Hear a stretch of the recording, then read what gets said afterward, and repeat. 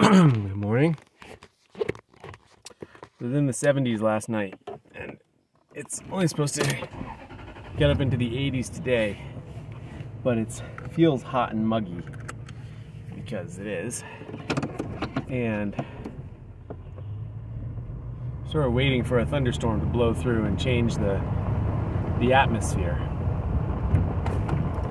And in the meantime, it's easy to feel quite oppressed. We don't have air conditioning, so we don't have a part of our house that we're keeping at a certain temperature. So there's a lot of running of fans and other small things that you can do to make yourself advantageously feel better under such circumstances. And one of the things I've noticed is that you can get to a point where you're sort of way too hot, but too lethargic to actually do anything about it. And back when I was a kid and first starting to camp or backpack, I remember having a theory. I can't remember if I learned it from somewhere or came up with it on my own, that there were two kinds of people. There were the people who, when they're uncomfortable, they're too hot or too cold, that they kind of ignore it and keep going. And then there are the people who need to change every 5 minutes what they're wearing to be as comfortable as possible. And as a kid, I was the person who would change, but I also kind of wished that I wasn't, and wished that I could be sort of more, less affected by things, or more willing to sort of plow through and just get through the situation without having to change what I was wearing to be as comfortable as possible. I thought that was cooler. But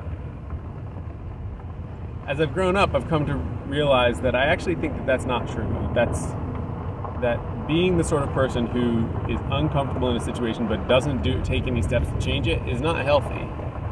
Not if it's an emotional situation, and not if it's a physical situation either. And yet, that kind of unwillingness to pause and change what you're doing is a kind of lethargy. It's a kind of entropy. It's a kind of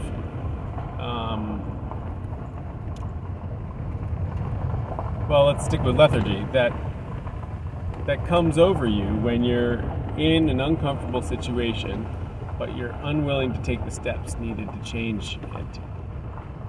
Not because you don't know what they are, or you're afraid of them, or anything like that. It's just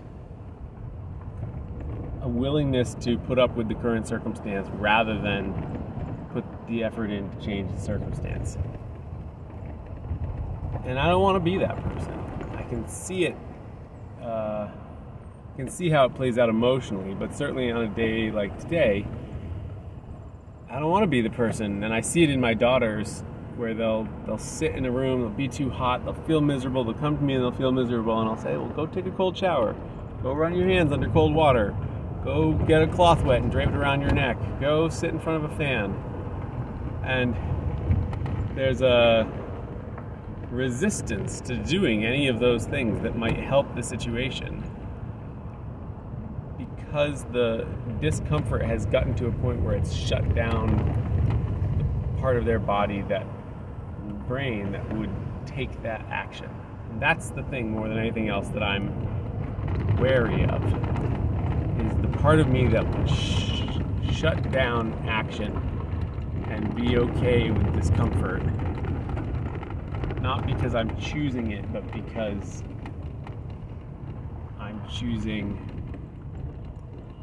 to not do, here's what it is. You could look at it and say, well, you're choosing to do the hard thing by being uncomfortable. But really, no, you're choosing to not do the hard thing by not doing the work that would make you more comfortable. That's the thing. So it is truly laziness. It's not a lack of laziness. And that's why it bothers me. And that's why I'm not interested in it.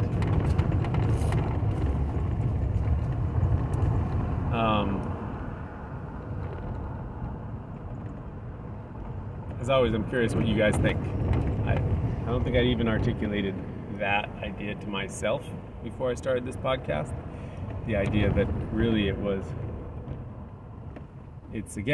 comes down to doing the hard thing and choosing to do the hard thing, and how often choosing to do the hard thing is also taking care of yourself in the big picture, so that your